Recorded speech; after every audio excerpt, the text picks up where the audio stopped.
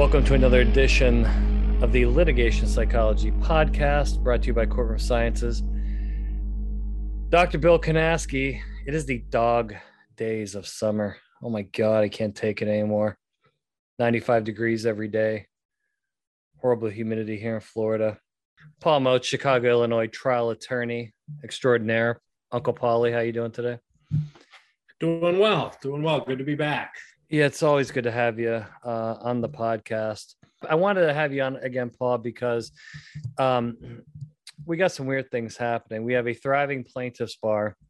We have younger and middle-aged plaintiff attorneys, getting a lot of training, a lot of trial experience, and they're doing really well. On defense side, I just day in, day out from dozens and dozens of partners. I can't keep a good associate. I can't find a replacement associate. No one wants to work past 5 o'clock. Nobody wants to work on weekends. I'm working, 100 hours a week because I can't get any help, and a number of other issues for attorneys, particularly defense counsel. I respect you very deeply. You've worked very hard to get where you're at. You're not old like me, but you're getting there. I will say that you're getting there. You're doing really well at that. I thought this would be a good time to talk about being a good attorney, being a successful attorney. I think maybe the definition of those things has changed here. I think there's some generational gaps. Now you're kind of stuck in the middle of it, kind of where you are. You've got some people ahead of you. You got some people below you. So you're kind of sandwiched in the middle. What, Uncle Paulie, what are your thoughts on this topic? Because this is a problem. Because I'm hearing two things. I'm hearing frustrated attorneys trying to surround themselves with talented people that have a high work ethic, that want to be successful. Some struggles with that. Also, attorneys trying to get up that, career ladder. And I think this is an important topic for our audience. First of all, what are your experiences with this? Because again, I think you've been very successful. There's been a couple bumps on the road, and we'll talk about potential bumps in the road. But tell us about your experience and maybe some of your expectations early on versus the reality of having a career as a trial attorney. Well, so I'm in my 15th year of practice, and I can't believe I'm at that point right now. It's still mind-boggling that I get trusted with clients and cases, but at the same time, I think at this point I have a good idea. I know what to do, know what I'm doing, but you're hitting it right on the head that finding good associates, finding good attorneys is very, very difficult right now in this market. And it's not just attorneys, it's across every single field. Yes. At my old firm, I was the managing partner for 3 years. There were some other issues involved there in terms of, the salary structure for associates made, unfortunately, due to the equity situation at that firm, it was one person, and unfortunately, it wasn't me setting the salary scales. And that, even before the Great Resignation and the pandemic, yeah. We saw just high turnover and losing the people that you wanted to talk with. Now, post-pandemic or endemic, whatever stage we are on, pandemic year 3, yeah. The monkeypox edition. Yeah. We're seeing it even more and more. It seems like the younger associate class. I just turned 40, so I don't consider myself old yet, but I've been a partner now for almost half my career. 7 years as a partner, and it's one of those things that I am concerned about. What that next generation of attorneys is going to look like, because right now it seems a lot of younger associates, those type of associates that you can say, hey, this is a person that is going to be a future partner at the firm. I could see molding this person into a talented associate and potentially be on that partnership track, with that 3 to 5 years and the 5 to 7, 5 to 8, 5 to 9 years, that those two gaps, it seems one of the biggest things that's hampering the defense bar. And I think it's more than just the defense bar, but it's chasing the money of a better paycheck, the signing bonuses, claims of a better work-life balance. I know there are more and more defense firms that are, going from 2,000 billable hours down to 1,900, down to 1,800. There's going to be a lot of issues, long term in terms of how the defense firms work and the entire legal industry that works on a billable hour scale, just because there is a very large demand for that work-life balance, the live to work to live, that whole dichotomy. We're seeing I think we're on Gen Z attorneys, but the millennials and whatever came after millennials, I don't even know. I'm technically a millennial. I graduated high school in 2000, but I'm sorry to hear that. You're absolutely right. There are people that want to work less and less, and that's fine. That's absolutely fine. However, if you're going to be a trial attorney and be a successful trial attorney, different story, right? I mean, you can't work 9 to 5 and take an hour lunch and take weekends off. You just can't do that, because the plaintiff's bar is going to outwork you. Agreed. There are going to be defense lawyers. I'd like to consider myself one. I know plenty coast to coast that will outwork you, especially when you're getting close to trial and the run up to trial, when you get everything done. You're working 15, 18, 20-hour days. Then when you get on trial, it's more of the same. You get like one half night off a week during trial, and that's Friday night. Unfortunately, with the 9 to 5 crowd in the legal profession, you can't have that sort of dedication, where it's getting harder to find. So it is definitely it's a problem that we're facing here. What's the strategy? Magic bullet to fix it. I know. What's the something I think our audience would appreciate? I don't know if there's an answer to this question. I think there's some obvious answers, but maybe I'm wrong. How do you keep good people? Besides money, I think money's. I'm sorry, money's important. My wife just went to Costco, and she came back, and it was like $420. I'm like, what'd you do? Buy a used car? What in the world's going on? She's like, the prices are insane. I mean, I understand money. And yes, gas is still up there. What do you do besides money? I think money can be generated. Money's always there. What can you do to keep good people, keep them loyal, and keep them hardworking in a law firm? You're absolutely right. It's a multifaceted problem. Money isn't the end all be all, but it definitely makes the decision for an associate or a partner even to move that much easier. You have to, first and foremost, with your associates, you have to let them know their value, because they are. Yes, as from a partner's perspective, they are working up your cases, they are generating revenue that you're getting credit for. But you have to let them know that you don't just look at them as a human cash register. You look at them as a professional that you want to help develop. And that's how I really look at that. My associates, and this is what I've done over the entirety of my career when I've had associates. It's know that they're valued, give them the opportunities to broaden their professional horizons. That means taking key depositions from time to time once they're ready. I'm not saying, okay, well, I got a tea time tomorrow at 9:15. You get to take that key liability expert. Don't screw up now. You can't do that, but you really have to partner with the associate, and you have to have buy-in from them. You have to be bought in the process. It can't just be one of those situations where you're going to send out an email every other week, like, what's the status on this file? One sentence email, or even worse, what status, question mark. You can't do the bare minimum.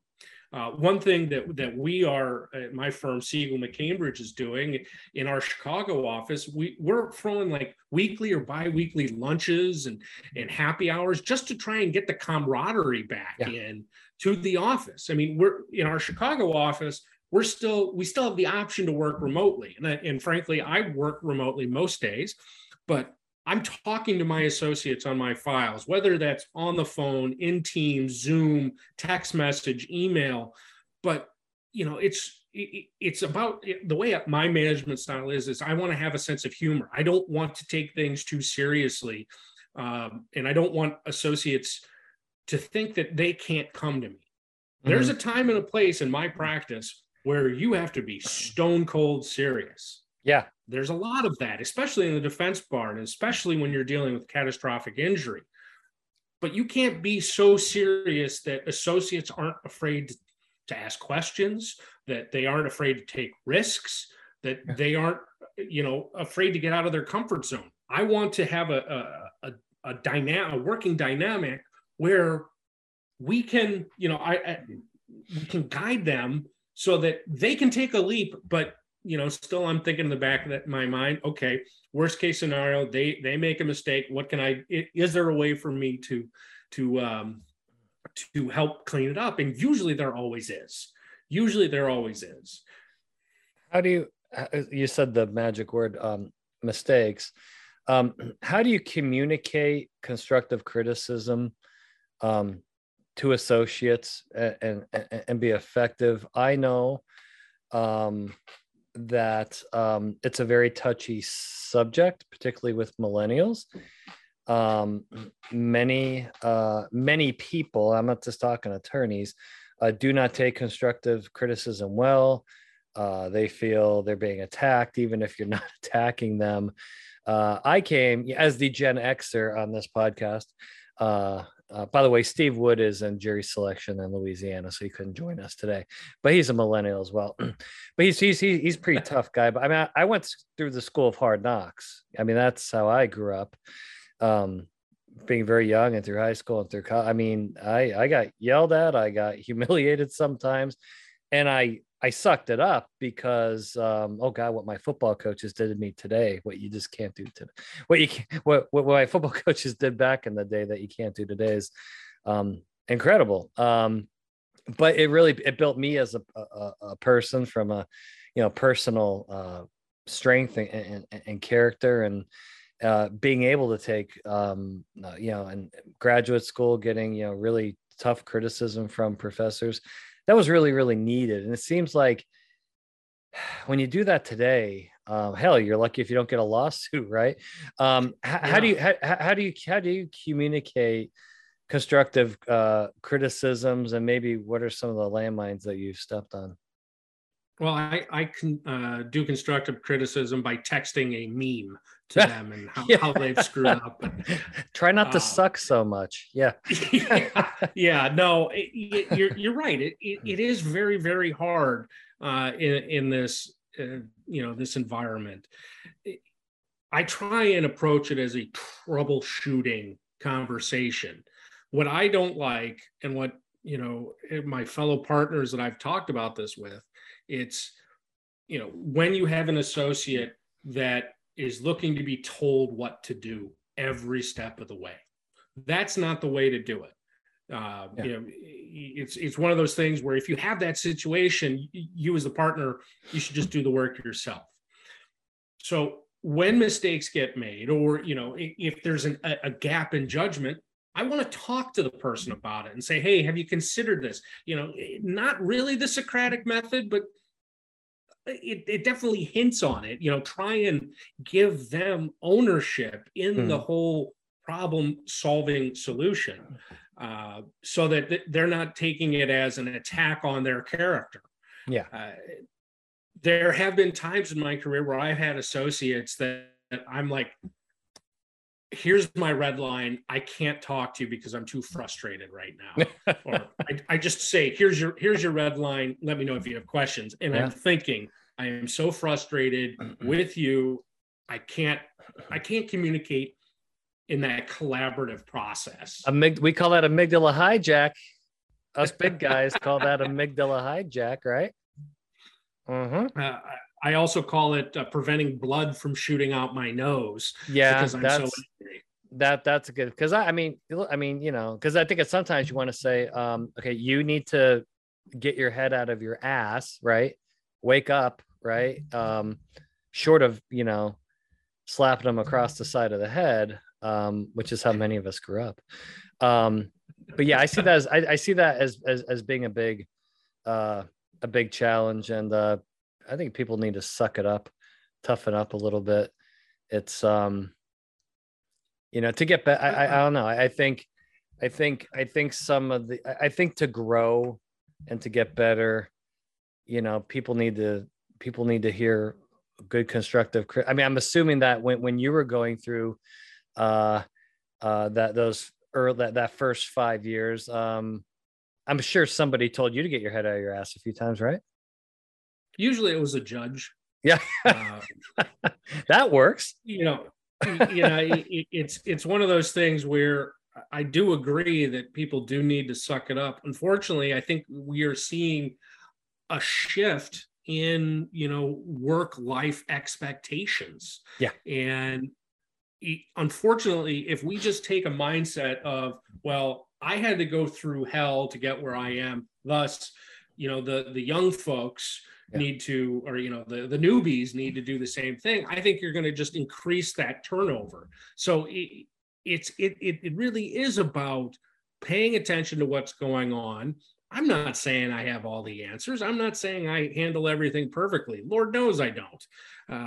But it's trying to make the best of a bad situation when you come to these things. And trying to get people in the door nowadays, when you say, okay, 2,000 hours, which equates to 40 billable hours a year at 50 hours or 50 weeks out of the year, they're like, yeah, I actually just want to do 1,800. And there's just it's a sense of entitlement, unfortunately. And a pay raise and a corner office, please. Thank you. Oh, yeah. Well, hey, I started first 7 years of my career. I had a lovely cubicle, but that's when I was a plaintiff's attorney, making awful money and working in this deplorable conditions. I can't believe you said that I can't believe you said that on the podcast. Hey, wow. I've done it both ways. I understand the mentality from the other side. That's why I'd like to think I can do. I do pretty well as a defense attorney.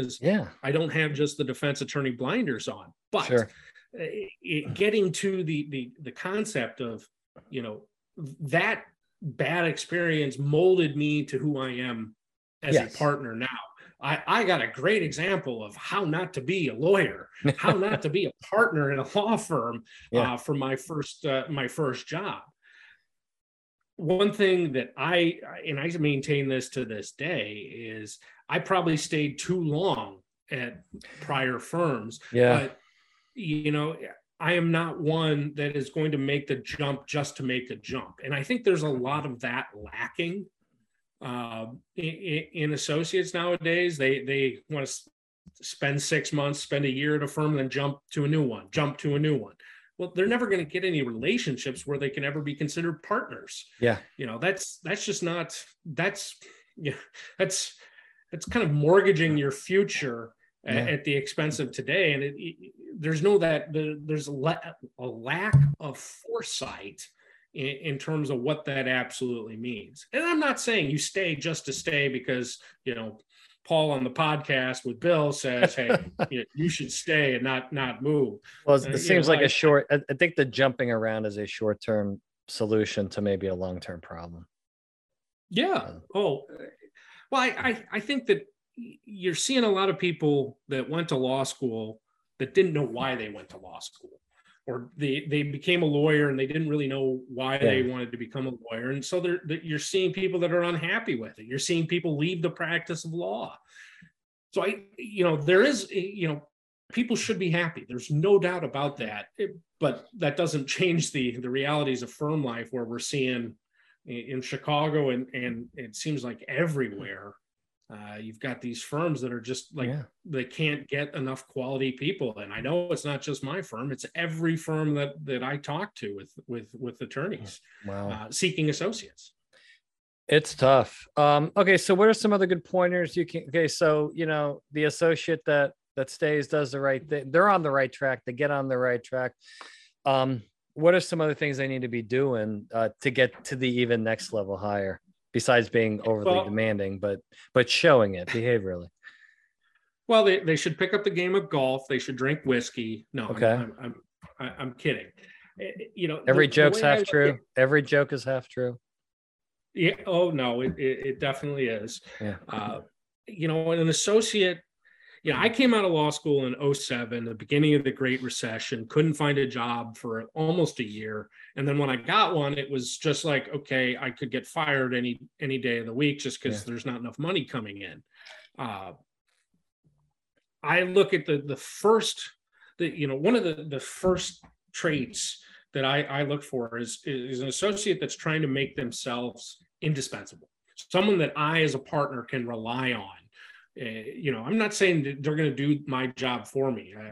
The way I work is I am not going to ask somebody to do something for me that I'm not willing to do myself. There are times that I have to ask for help just because I don't have enough hours in the day, and there's priority tasking. But you got to have somebody that's willing to put in the work, understand that you as the partner are there to guide the work of the case, to have that relationship with the client so that more cases come in. But if you have an associate that's indispensable, you can keep counting on them on your toughest cases, and you start having those conversations with them. That's where you have those conversations of trying to get that buy-in process. I've had some great right-hand men and women as associates, and one of them's now one of my partners at Siegel McCambridge. And when you find somebody like that as a partner, it's like gold. So that's probably the number one thing that I look for. Couple in with you gotta want to work hard. I'm not saying make work the only thing that goes on in your life. That's my job as a partner. Right? It's eat, live, sleep, breathe, work. I'm kidding. But work hard, make yourself indispensable, and show initiative throughout the process. Don't just wait for me to say something.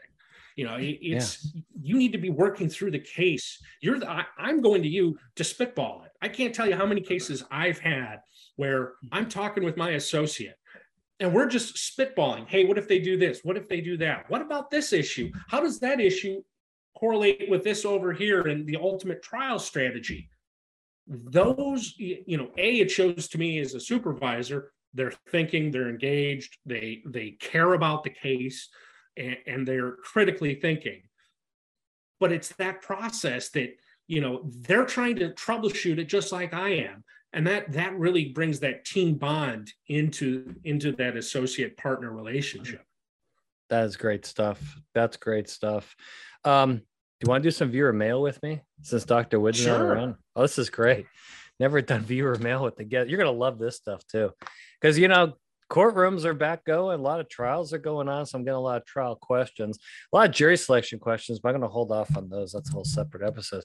I got some greats. You're going to love this. Okay. So question number one from a viewer, these are from trial attorneys. These are from audience members.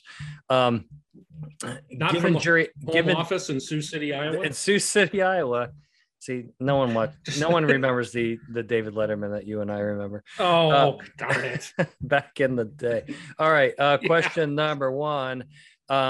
Given where we are at today and horrendous attention spans with jurors, what is the ideal length of the defense opening statement? I have very strong thoughts on this. I say 45 minutes to an hour. Well, you're wrong. So that's okay. I'm tell me sure I am.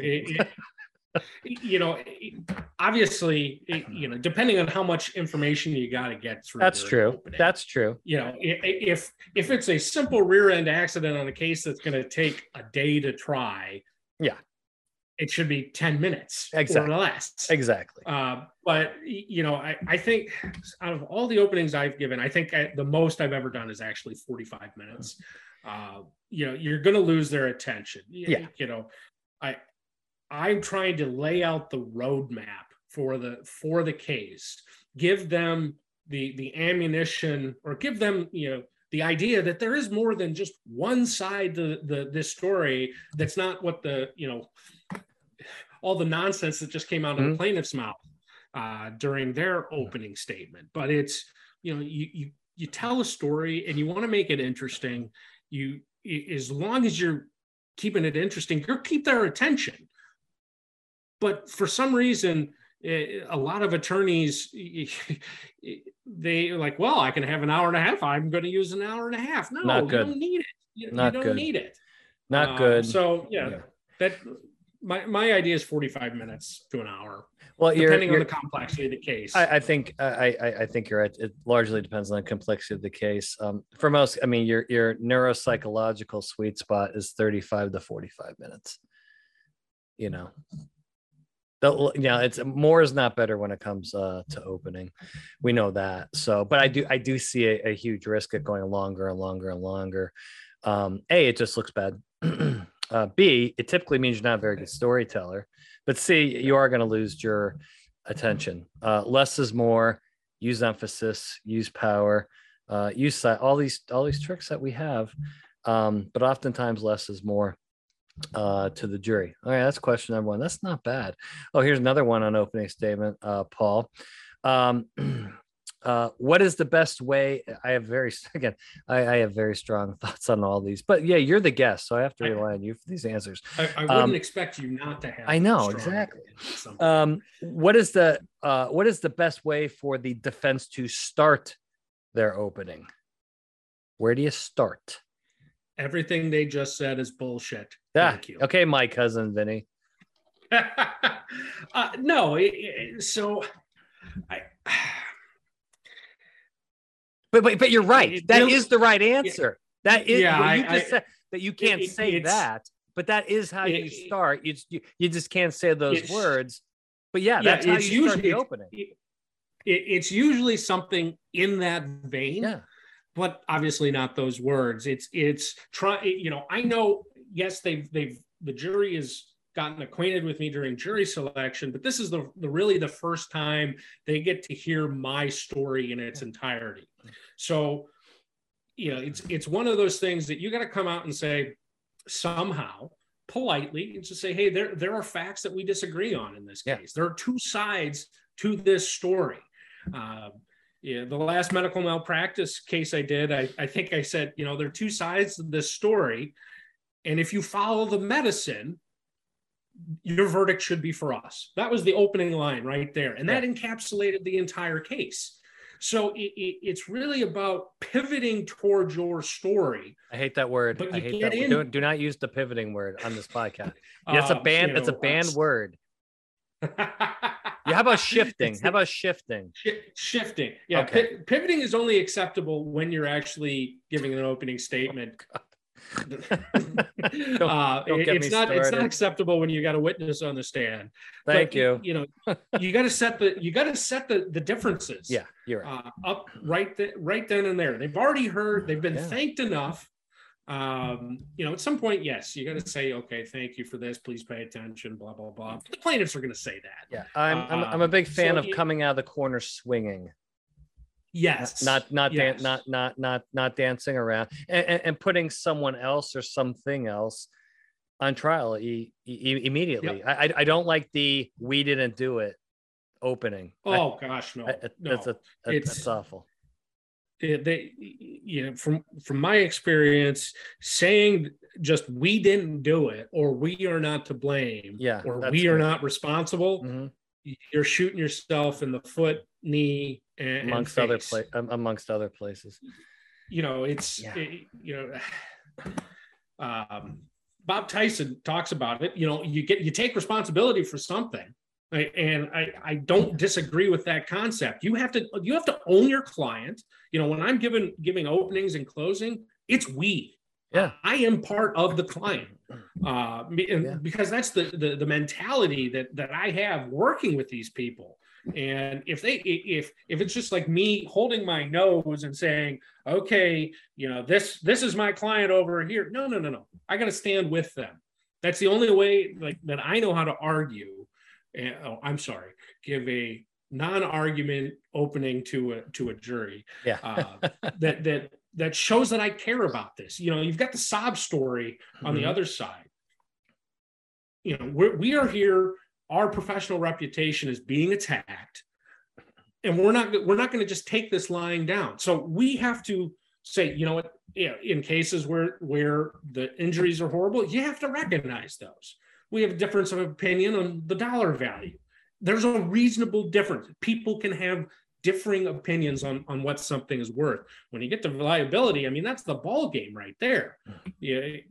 That's where the opening really has to drive home and just keep swinging as long as you're telling the story, making sense, and keeping their attention. All of those things are important at the beginning. I think that the best summation on this point is you start the opening with your elevator pitch. What is your 15 words or 10 words that your case is all about? If you come up to somebody in an elevator, you're talking to your family members, hey, I got a trial tomorrow, and they say, what's it about? You got to have that quick hitting why you win, what it's about and why you win, ready to go. And direct it in the right direction. It needs to be directed in the right. Yeah, and that's the key. Not this case is about a doctor that didn't do anything wrong and is being wrongfully blamed. No, this case is about the plaintiff. This case is about alternative causation. This case could be about an empty chair. Whatever. Come out of the corner swinging, put something else on trial. Question 3: use of visual aids during opening statement. Yay or nay? Yay. I agree. No, I'm not saying throw every document up there, but I like using documents during openings to really help me tell the story. Exactly. And it also has the great benefit of, if I draw an absolute blank and if everything goes out, I can look at a document and be like, ladies and gentlemen, this document says the blah, blah, blah. Next document, please. And this is why, and try and get back on that way. But juries expect some level of technological sophistication, some level of performance when it comes to openings and closings. I've seen openings where other lawyers have put 50 documents on and it looks like a disaster. I've seen openings where one document has been used or even no documents. And there are times where you don't have to use anything. But if you have key documents, key evidence, key demonstratives, you should show them to the jury and explain why they matter. Because when you're beating up John Smith expert and that's the first time they see that document, they're like, okay, maybe this is important, maybe it's not. It is the chance to tell a story of what matters in your case. It really does. And hence the reason for mock jury research, to figure out which of these exhibits are important, which ones do you want to lead with, which ones don't get you very far, so you know what you're doing when you make those decisions. Okay, this is an awesome podcast. Let's finish with, of course, I just looked it up. In Las Vegas, they have the Chicago Bears total wins for the season. Under over is 6.5. I gotta go under on this. I'm sorry. I hate to break it to you, Bears fans. There's plenty wrong with this team, including the stadium, including the mayor, who's trying to keep. Now they need to go to Arlington as fast as possible. I'm taking the under on 6.5 because I still think there's no offensive line. I think Justin Fields will likely be in a hospital by Game 7. And I just don't see the talent on this. I think they're going to be a terrible, terrible team around 4 wins. Paul? I think it's going to be between 4 and 7. So I'll take the over because it's 6.5. It's so bad. If it was 7.5, I'd be taking the under. I think it's going to be 7 and you 10. think they're winning 7 games? The Chicago Bears are going to win 7 games. Are you out of your? Were you drinking today already? Not yet. Are you sure? I suffer a head injury, maybe? What the hell's wrong with you?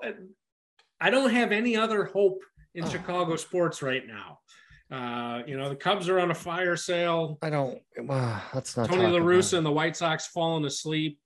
The Blackhawks stink, and the Bulls don't start till October. So I got to say, I'm going to say 7 wins. Oh, this is so going to come back to haunt you. You'll be on before the end of the year. Well, I'll tell you this. My predictions the last time we got together were spot on. I think I went 0 for the century. That's why it's when you're doing this stuff, it's all in good fun. But if I was anybody out there with $100 to spend, I would be putting it on the under 6.5. Chicago Bears. Uncle Paulie, thank you for coming on the podcast again. We'll have you on before the end of the year, probably on a panel. This was an awesome podcast to our audience. Thank you for participating. We love doing this. Litigation Psychology Podcast. We'll see you next time. Bye.